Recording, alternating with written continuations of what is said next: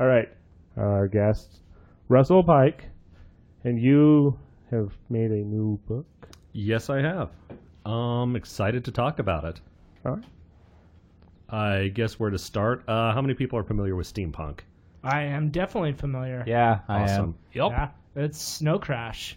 That's what really did the whole net thing and all of that. Is the Proto and Neuromancer. That's cyberpunk. Cyberpunk. Oh, that's true. That's true. Steampunk is more Brandon Sanderson. He's done some steampunk stuff, and He's done some steampunk stuff. Jim Butcher has done some steampunk Yes. stuff. Anybody here Jim Butcher fans? I am definitely a Jim Butcher fan. Have you read Aeronauts Windless? It's the new one he put out. His Dresden Files mostly. Dresden Files, really good.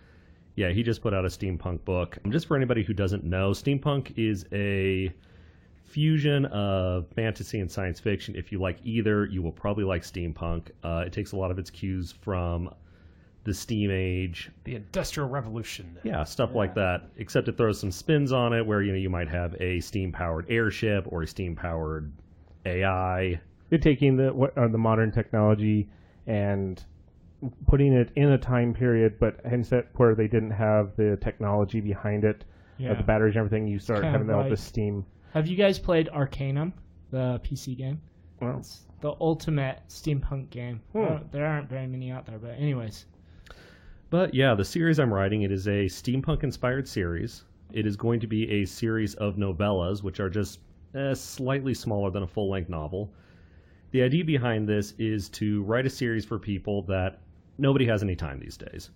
This is a series that gets in, makes its point, doesn't overstay its welcome, and due to the length, I can publish multiple titles a year as opposed to waiting 5 years for the next book in your favorite series to come out. Looking at you, George R.R. Martin. 5. I thought that was 20 Yeah, or 50. he's going for the record. But the series is called Under the Nine Suns. Available, you can go get the first story. You can go to undertheninesuns.com. Oh, excellent. Yeah, you're just looking it up. It's Well, I also have you sent us the kit from earlier. Oh, yeah, the media kit. Yeah, you can head over to the website. You can... Today, we will be posting, there is an absolutely free short story. Came out in the PDF. It was like about 70 or something pages. So short-ish, enough to give you a good bite of what's going on. If you go online, if you get Expected Difficulties, which is on Amazon right now, I'll talk a little bit more about that here in a moment. That is illustrated by Bob Beeson. He is an artist here in Pocatello. He's amazing. He did the Mascot comic for a while. If you like awesome art, you'll like it's hard not to like Bob's art. It really is that good. He's got there's just a warmth to the character of what he does. The colors, the facial expressions. It's great. You got to go see that. And there's a whole bunch of his drawings on the website. That's undertheninesuns.com. You can go and check that out. But aside from that, yeah, there's one full-page illustration per chapter. And there's a frontispiece. So there's 7 in Expected Difficulties. And if you want to go online, you can... I got full wallpaper versions of everything, so if you like one in particular. Nice. So we can continue to decorate the podcast room. Yes. Yes. That said, yeah, if you want to go and if you want to see what the story is about, just kind of a try it before you buy it. If you go onto the website, there's an opportunity on the homepage. You can sign up for the Under the Nine Suns Insider newsletter. If you sign up for that, you will get a free copy of Second Chances, which is a story set in the same universe. It follows the main character, and you can read that. If you like it, go ahead. There's a link at the end of it. You can go get the first story. Expected Difficulties, which is 99 cents on Amazon. I mean, that's pocket money. You can find that in your couch. Go do it. Or literally in your pocket. Yeah, Yes. or literally in your pocket. Yeah, this is a story. It follows a guy by the name of Calvin Bayless, who is he's the hero of our story. That's a good steampunk name. Yeah, I know, right? Took a while to come up with that one. Throwing, pulling stuff out of a Scrabble bag till I found something that worked. Hey, it's better than Star Wars names, really. It's like, let's shake this up, lay it down. Darth Maul. Just hit the keyboard a few times. Yeah. See what- That looks kind of like a word, I guess. I don't know. Kylo Ren? I've Sure. never named anything like that. Never. But yeah, Calvin Bayless, he is the hero of our story. He lives in a city called Arquebus in a place that they call the Many Worlds.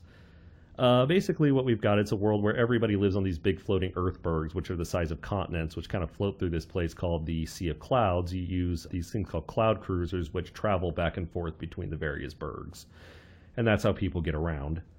Now, is this also, how some stories have, even though it's a fantasy world, they're kind of based in a concept of the real world. Do you have anything like that, or is this a full? No, this is fully its own place. Okay, but this is where Cal lives, and he lives in a place in a city called Archibus, which is a trade city, and the place is kind of the poison tree frogs of cities. It's bright, it's colorful, it's interesting, but it's really dangerous just because of all the piracy, smuggling, and everything that tends to go around. Cal works for an organization called the Aleph Association, which is a organization that believes in spreading arcane knowledge and protecting the interests of its members. And as an agent, it's Cal's job to step in and help people when something goes wrong, which things often do. So when there's assassins, somebody's uncontrolled mechanical horror goes on the loose, supernatural monsters, Cal's the guy who gets called in and has to go deal with it. However, as we find out, Cal's society is far from perfect. It's actually growing more corrupt every year, which is something he comments on. And in the course of his investigations, he starts to become aware of this conspiracy inside his hometown. And the more he learns about it, the more he realizes how bad this is. And this is learning about this is what drives the plot and sets Cal on his goal to find the truth or get devoured by the shadows. You have to read the books to find out which. How would you describe the tone of your books? Is it gritty, or is it heroic, or is it in between? I would say it's in between. If you like Jim Butcher, if you like that kind of style, you're going to like this. I'd say my style is fairly similar to his. I really like Jim Butcher. I love Jim Butcher. Not all flowers and rainbows. Definitely there are some bad things that are going, this is a corrupt society Cal lives in. Right. And he's got to deal with that. Sounds really interesting. And how is because I noticed there's a differentiation between the magic and the science. How do you delineate the two? Well, there's a few different disciplines in the world that Cal lives in. Specifically, the kind of steampunking technology that they use is something called alkaotech, which is something that they've created. It runs off a mineral called alk, which they use to feed their boilers. It produces an energy kind of like electricity, and that's what they run their machines off of. And this is all over the place. It's like electricity in our age, and it's modernized their world. Everybody Cal's pen runs off alkaotech. At the same time, there's a lot of arcane disciplines, like in particular, Cal is an Attenwield, which is a kind of arcane discipline that exists in his world. As an agent, that's what he was trained in. One thing the Aleph Association believes in is training people, spreading this knowledge, giving people power, teaching them, you're strong enough to stand on your own. Here's the tools to go do it with. These are things that Cal believes in. In his adventures, he tries to live up to these ideals. Not always perfectly. He's not a perfect individual, but he tries. Okay. So science and magic, they're both separate trained disciplines? Yeah. Okay, yeah, that's really interesting. Especially the unique twist on science where it's not grounded like you said, the mineral, which separates itself from like electricity here, and so it still is unique to that world, which I think makes it intriguing. Well, I hope so. Yeah. The Alk trade is, it's big money. There's a lot of people who are involved in it. And there's, of course, a lot of pirates who like to waylay the ships that are trading back and forth. Definitely a thing. If you're going out into the Sea of Clouds, you definitely want a few cannons on your ship just to deter people who are coming up to jack you. Nice. Right. Yeah, that's interesting. And the stories, are they going to be chronological, or are they going to be different adventures and some respects, or they're going to be chronological. The idea is to pace this series more like the pacing of a TV show than a movie series. Okay. So every episode it has its adventure, it makes its point, but it continues the overall story, which is That's cool. Yeah, Cal learning about this kind of dealing with this treacherous conspiracy that's going on. That is going to be covered more in the first full-length book in the series called Mechanical Dreams is coming out September or October. It's almost finished. Got to get some of the art pieces back, and there's a little bit of editing that still needs to be done. Okay. Expected Difficulties is out. It is available, and this is kind of a day in the life of Cal as he goes through his city, does his job. It talks about the main character and has an adventure where Cal has been assigned to protect this person named Naldine Drogan, who is this prestigious academic. The only problem is while his accomplishments are very noteworthy, his reputation is somewhat tainted by accusations of blackmail and bribery and other nasty things he's done to make sure that he gets his research materials over other people. And Cal has been asked to keep this guy safe as he goes and makes a somewhat unscrupulous deal with a kind of a black market trader. And of course, Cal is concerned because there's people who absolutely hate Naldine Drogon. And it's up to him to make sure that none of Drogon's enemies jump in and backstab him. And he's concerned about this meeting. He's sure something's going to go wrong. Maybe he's right. You're going to have to read the book to find out. And once again, that's Cal's, what Cal believes in these ideals. He does have to walk the fringes of the law in order to get things done. And he's got to kind of juggle these two things. So do you have any authors that you've taken inspiration from or that you really are a fan of? Yeah, actually. Like I said, I really like Jim Butcher. I like the Dresden Files. I think there's any good thing, a really good thing about Jim Butcher is he really knows how to make a character feel real and believable. Yeah. Harry feels really relatable. And I tried to, you always try to learn from people who are good. And that's one thing I tried to take, learn from Jim Butcher. Completely opposite end of the scale, I also really like Robert Jordan. Yeah. Wheel of Time. Oh, yeah. Very good series. Brandon Sanderson, I guess he finished up the last 3 books. He did a good job, too. A little bit more, maybe, because he was starting to ghostwrite for him. No, it's just 3 books. But I thought he was helping in the... No. Robert Jordan is on book 11 that he completed, and then he is trying to finish the 13 as one final installment. That was not going to happen. I know. Yeah, no way. Although, in a lot of respects, Brandon Sanderson winged most of the notes that were left for him were not as prodigious as initially thought. Oh, really? Yeah. I would never have guessed it. He did such a good job. As for a ghostwriter, especially with all that buildup, I mean, his 11 books is completed. I think it's almost 4 million words. It's enormous. Crazy. Yeah. You could beat a man to death with those books. Each single one. Yeah. So Robert Jordan, who else? As far as Robert Jordan, I guess if there's one thing I really always respected about him, it's his world building. He was always able to make these interesting people, these interesting cultures, and make it all fit in together in a way that's believable. This is really impressive, the amount of patience it took to construct so laboriously that entire world, too. Well, it's amazing if you go on and before he passed away, he would answer a question from a fan every week, and you could send him in letters, and he'd answer stuff, and just the depth of knowledge he had about his series, just all the notes he had, notes on who knew what, when, where, and how. Really impressive just how together he had that. Yeah, he was very detail-oriented. Do you know that he used to work as a nuclear engineer? What, seriously? No, I did not know that. Yeah, he did. He worked for the Navy. Yeah. Wow, that's, no, I had no idea. That's pretty impressive, actually. Yeah. But yeah, Robert Jordan is a really enjoyable author. Have you read any of his other books, like his Conan books? I did. I read the Conan book. It was not as good as Wheel of Time. I'll be honest with you. No, it was not. It was not. As far as other authors I really like, I got to say Treasure Island, always been a favorite of mine. I don't know if you've Louis Stevenson, ever read the book. That's just a good one. You can't go wrong with that. Yeah. As far as other ones, Count of Monte Cristo. Absolutely amazing book. Unabridged, too. That is a fantastic book. One of my favorites ever. I think the reason that one has stood the test of time is just how badly Dante got stabbed in the back and how much you want this guy to win. I mean, you're rooting for him so hard, even when at the end he starts doing some kind of awful things to people. Really, really awful. He was essentially a villain at the end. He kind of was. Yeah. And there's so few movies that get that right. There's so many that try to kind of, pad Dante a little bit. And I know, like the U.S. release, they totally changed the ending and tried to make it really happy because it is such a depressing ending in the book. Oh, it is horribly, no one's happy at all, and it's just so... He's completely stomped everybody he doesn't like. There's collateral damage all over the place. What about like Jules Verne?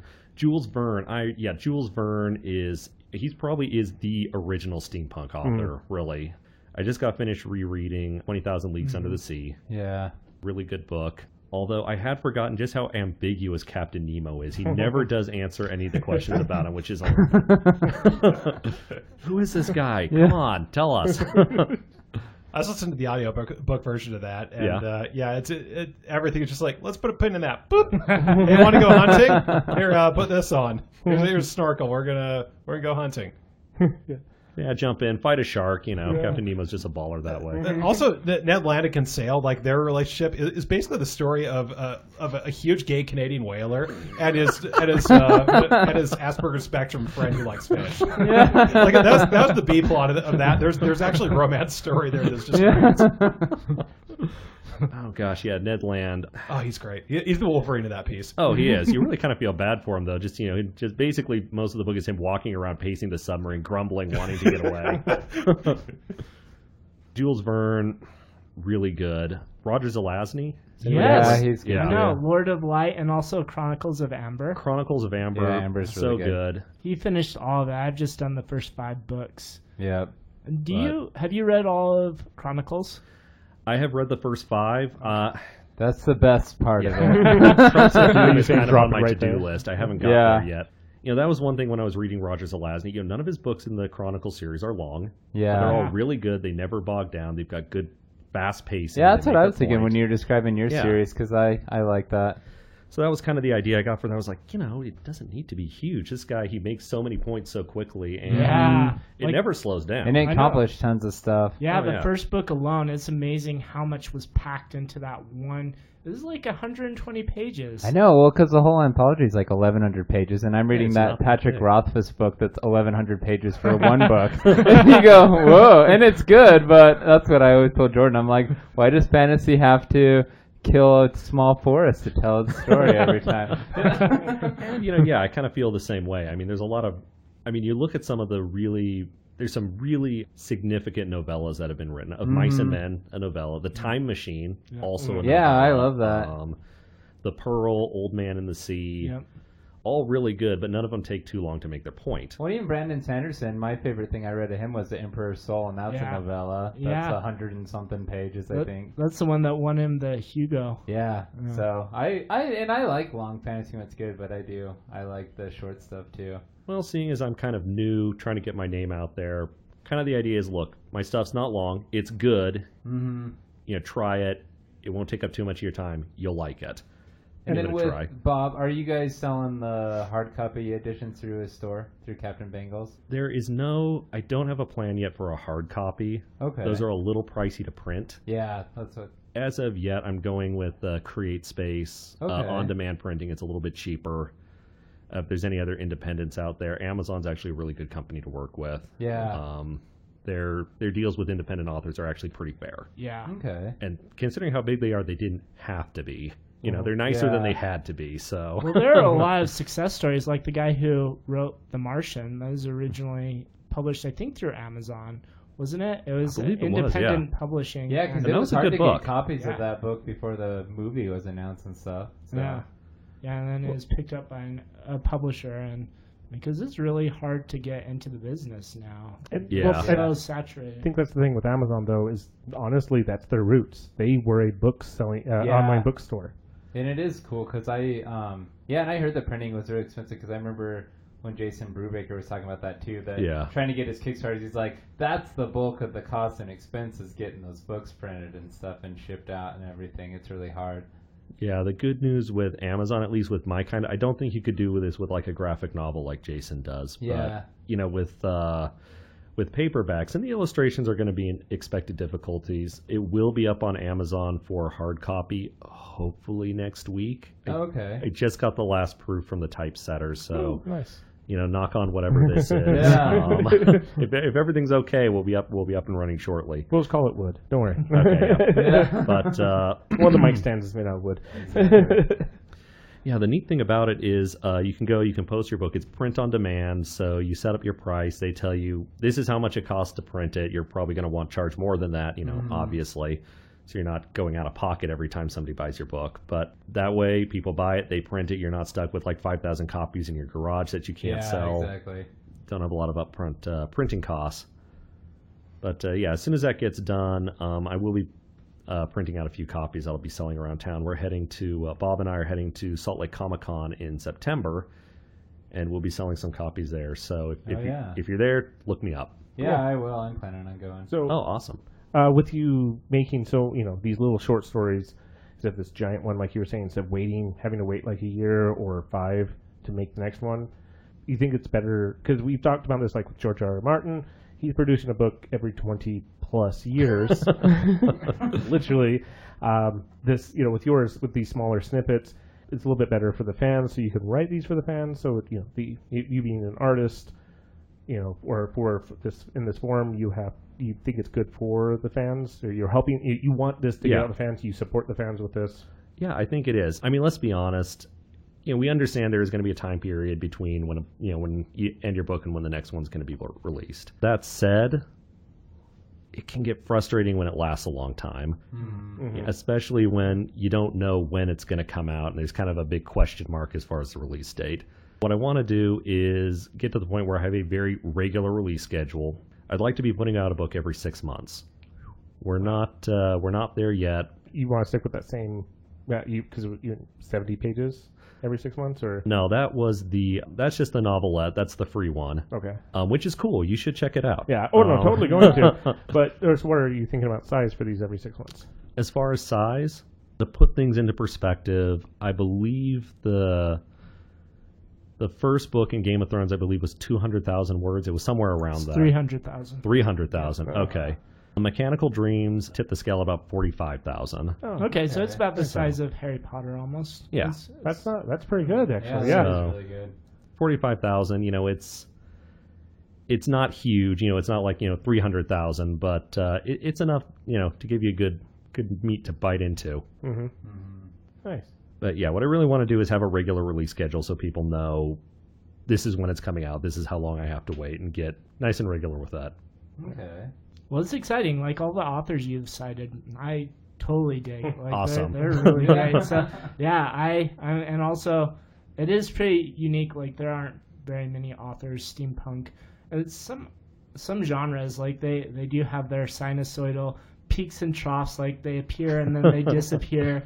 And yeah, unfortunately, steampunk, you don't see many books of that nature around. At least I'm not aware of any. It's unfortunate. It was Kevin Jeter. He was a cyberpunk writer who coined the term steampunk, wrote a letter to Locus magazine, and he said, I think this is going to be the next big thing.